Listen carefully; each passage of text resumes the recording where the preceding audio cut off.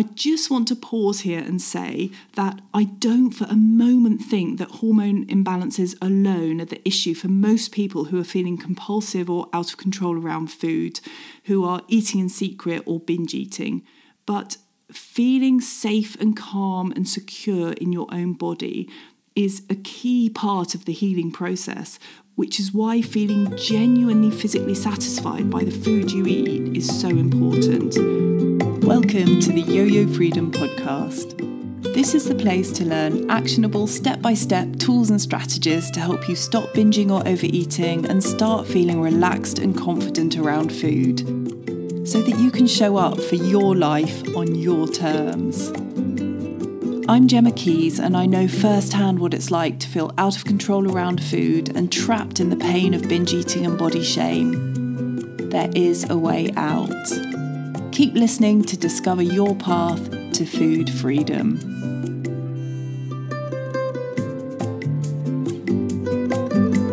Hello and welcome again to the Yo-Yo Podcast. If you've been listening over the last couple of episodes, we've had a sort of mini-series on some of the key hormones that regulate and impact hunger, which is an area that's really helpful to understand so that you know a bit more about what's happening in your body and why it's going on. It can help create more curiosity and inquisitiveness and hopefully less self-criticism and judgment about what you're feeling or what you're doing in any kind of moment, especially around what you're eating, why you're eating it, and why you want it. So today, we're going to finish up this section on hunger hormones for now by adding in just one more hormone, and it's a hormone that helps you feel full. But actually, full is probably the wrong word, because if binge eating or feeling sort of compulsive around food is a thing for you, then feeling full probably has a very different meaning. For me, it meant getting to stuffed. So full that it felt as if there was no emptiness left in my body, and I sort of mentally and emotionally became heavy in a sort of grounded way and also lethargic and zoned out. And in that moment, I finally felt calm.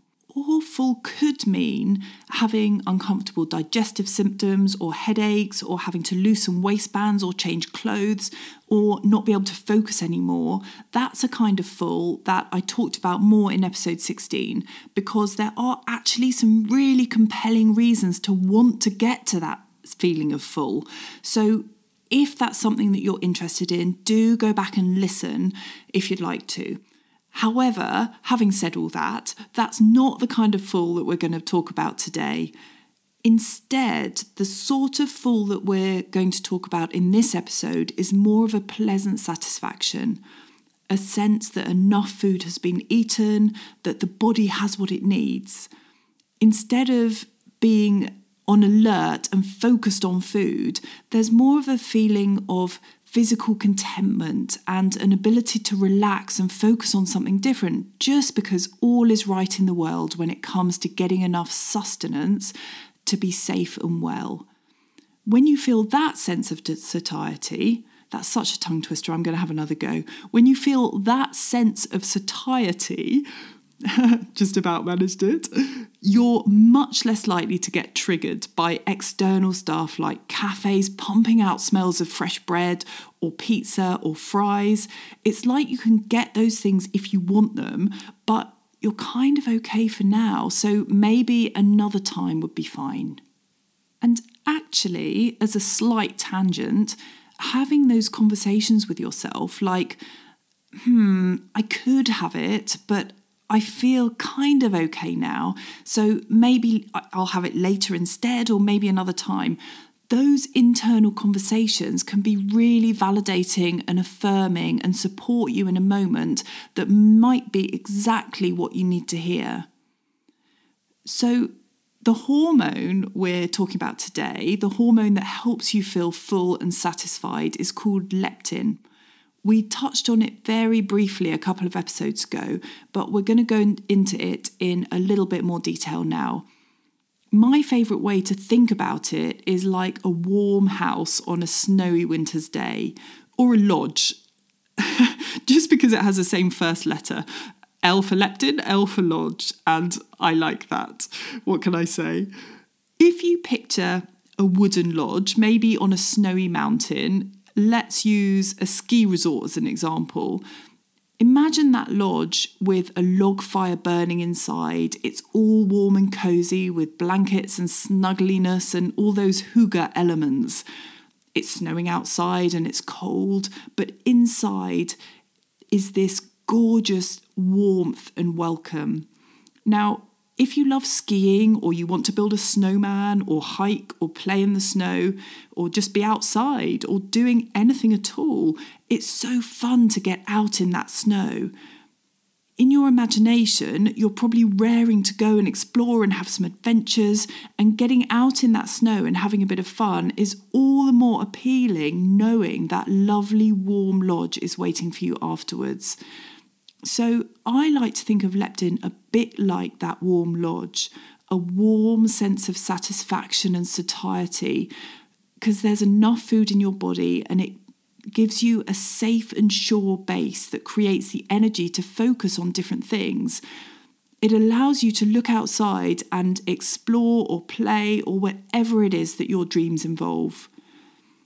But imagine instead what it would be like if that lodge is cold and abandoned.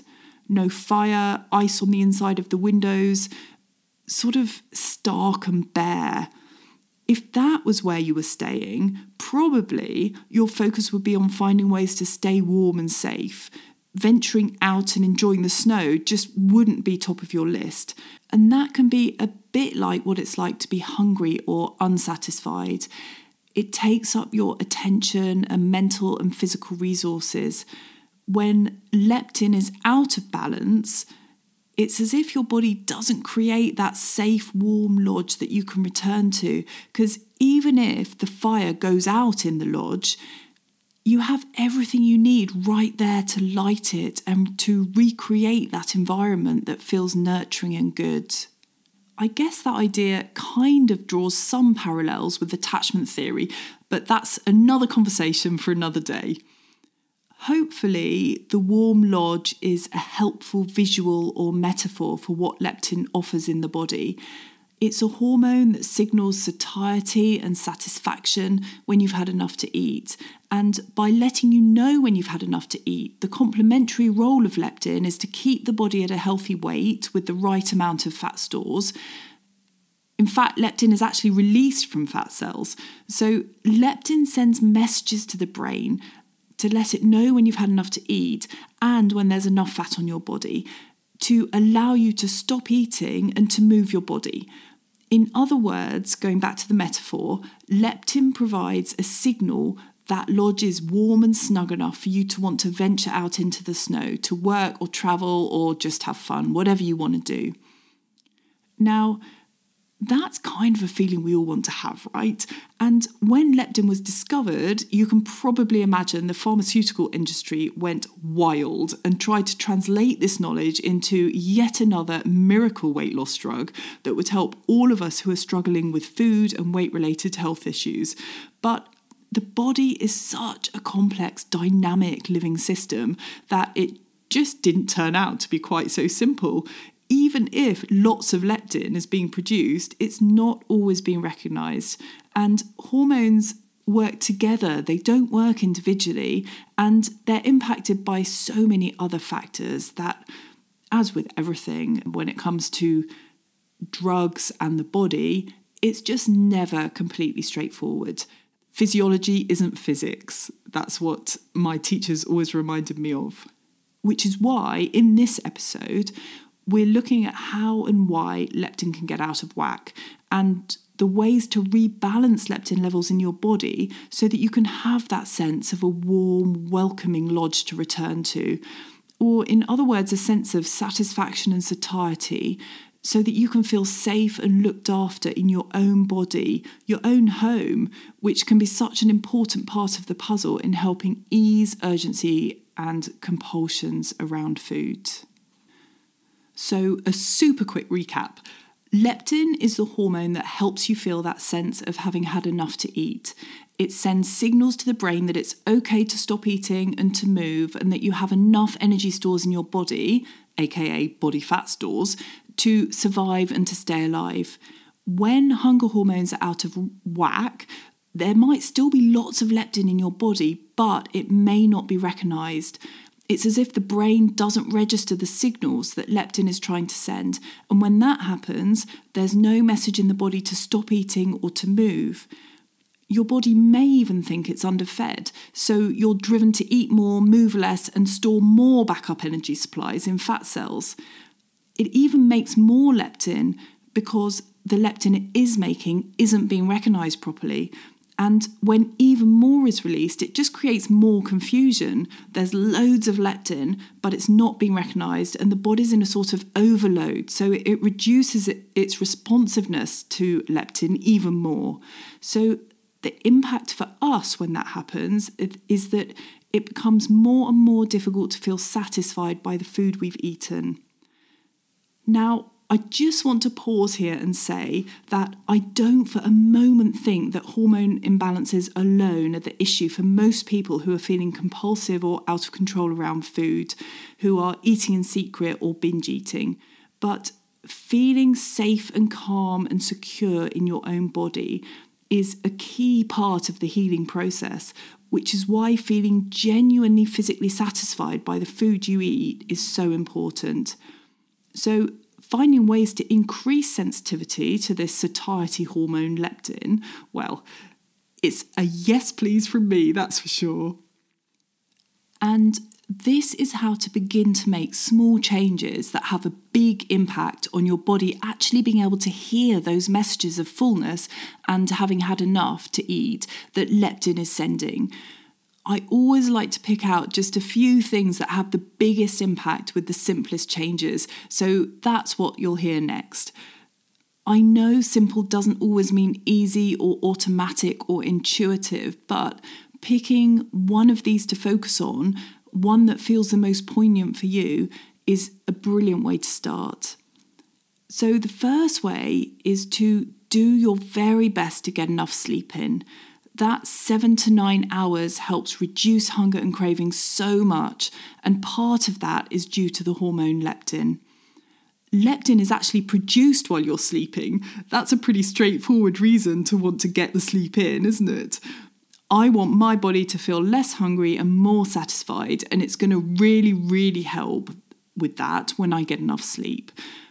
Now, I know that sleep isn't always going to happen. I'm 47, so I must be perimenopausal, and I have 2 kids, so I remember oh so well what it's like when they're little. And work pressure, waking up in the middle of the night, worrying or stressed, I really do get it. There are so many valid reasons that sleep can be tricky, including being on a bit of a sugar roller coaster at bedtime, which is so common with nighttime eating. So I just wanted to quickly mention that if you do struggle with sleep because you have a little one, or maybe have hot flushes, or have other stresses in your life, I get it. Getting enough sleep might not be the easiest thing in the world right now, but what you can do is try to create a window for rest. That's 7 to 9 hours without looking at your phone or iPad or whatever. Or if you have a little one, make lying down for half an hour more important than clearing up the complete carnage they've created so far in the day, or catching up on other chores. Having that window when you lie down and rest your body, it can be so helpful in beginning to relax and move toward more sleep. The second way is to slow down when you're eating. Now, part of me can't decide whether to laugh or cry when I hear that one, because eating slowly when you're feeling out of control around food, it just doesn't fit together. Honestly, the number of times I've eaten a bag of fresh cookies in under 90 seconds, it could easily have been in under 60 seconds. Well, it must be in the thousands. But one of the reasons eating slowly works is that it activates stretch receptors and the food intake is registered.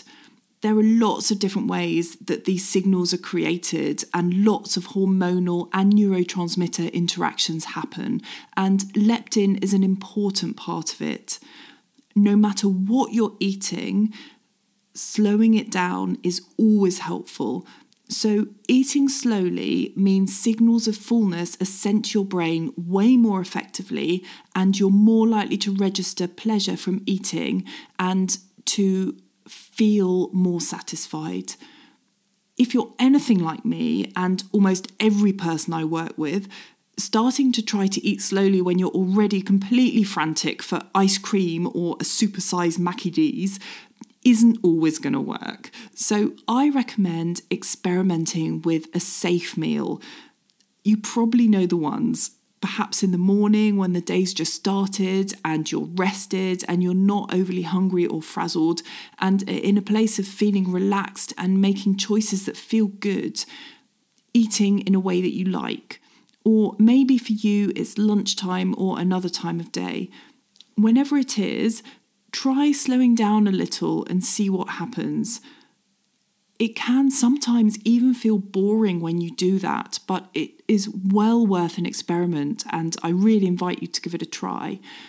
Sometimes a few tricks can be helpful here, like putting down your fork or your sandwich in between bites, or trying to chew the food 20 times before you swallow it, or having a couple of minutes break halfway through a plate of food, or even taking 3 slightly slower breaths between mouthfuls.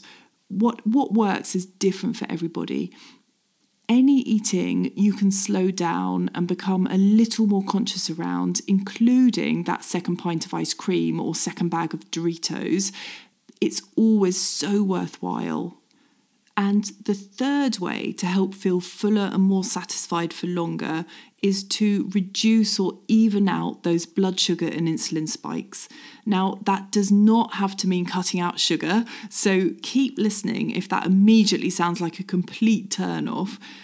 But the reason it makes sense to reduce spikes in insulin, and just as a side note here in case you haven't listened to a previous episode, insulin is a hormone that we need to move sugar from our blood into our cells to create the energy to live. So it's pretty important. But the reason it makes sense to reduce those insulin spikes is that insulin gets in the way of leptin being recognized in the body. So how to even out blood sugar and insulin? Well, I went into that in much more detail in episode 17, so you might like to go back and listen to that episode, and I'll link it in the show notes. But here's a sample of some of the things you can do that will support you. Number 1 is to eat veggies or salad first, because just changing the order of the food you eat, even if you finish with a dessert or sweeties, can help reduce insulin spikes. And the second one is add something to a sugary or refined carb type of treat. Add something, that's a bit of a joy to hear, right? But yes, if you add a dollop of Greek yogurt to a pudding or eat butter or cheese with your crackers, it can help lower the impact of those refined carbs on your body and on your hormone levels. So if you do want to hear more, just go back and listen to episode 17. So let's pull this episode together. Leptin is a hormone that helps you feel satisfied rather than hungry. The more our bodies register the signals from leptin, the more content we feel with the food that we've eaten. Think of that warm, cozy, welcoming lodge that's so safe and inviting. When hormones are out of balance, the messages get scrambled and our bodies get confused. And the places you can begin to rebalance leptin are by, number 1, getting those 7 to 9 hours of sleep in, number 2, eating slowly, and number 3, evening out sugar spikes and insulin spikes in your blood. Try choosing one of those that you're drawn to, if you want to, and treat it as an experiment. Do you like it? Does it fit in with your day? Is it something you want to repeat? When you feel comfortable and ready, maybe add another one, like prioritizing sleep and slowing down with the food, or doing some things to reduce insulin and sugar spikes and eating more slowly. Those strategies, they're each complementary, so you're likely to notice the benefits increase exponentially when you begin to combine them. And if you haven't got it already, get your hands on my free guide, 8 Simple Strategies to Break the Binge Eating Cycle. I'll link it in the show notes, and when you sign up for it, you'll also get a weekly encouraging, supportive email from me, which I really hope helps you feel as seen and understood and loved, I suppose, as possible. That's it for today's episode. Thank you for listening. Subscribe to the Yo-Yo Freedom podcast for more insight, tools and support as you pull back from binging and overeating and step into your most authentic, vibrant life. If you found this episode helpful, it would be wonderful if you'd take a moment to rate the Yo-Yo Freedom podcast on whichever platform you listen on.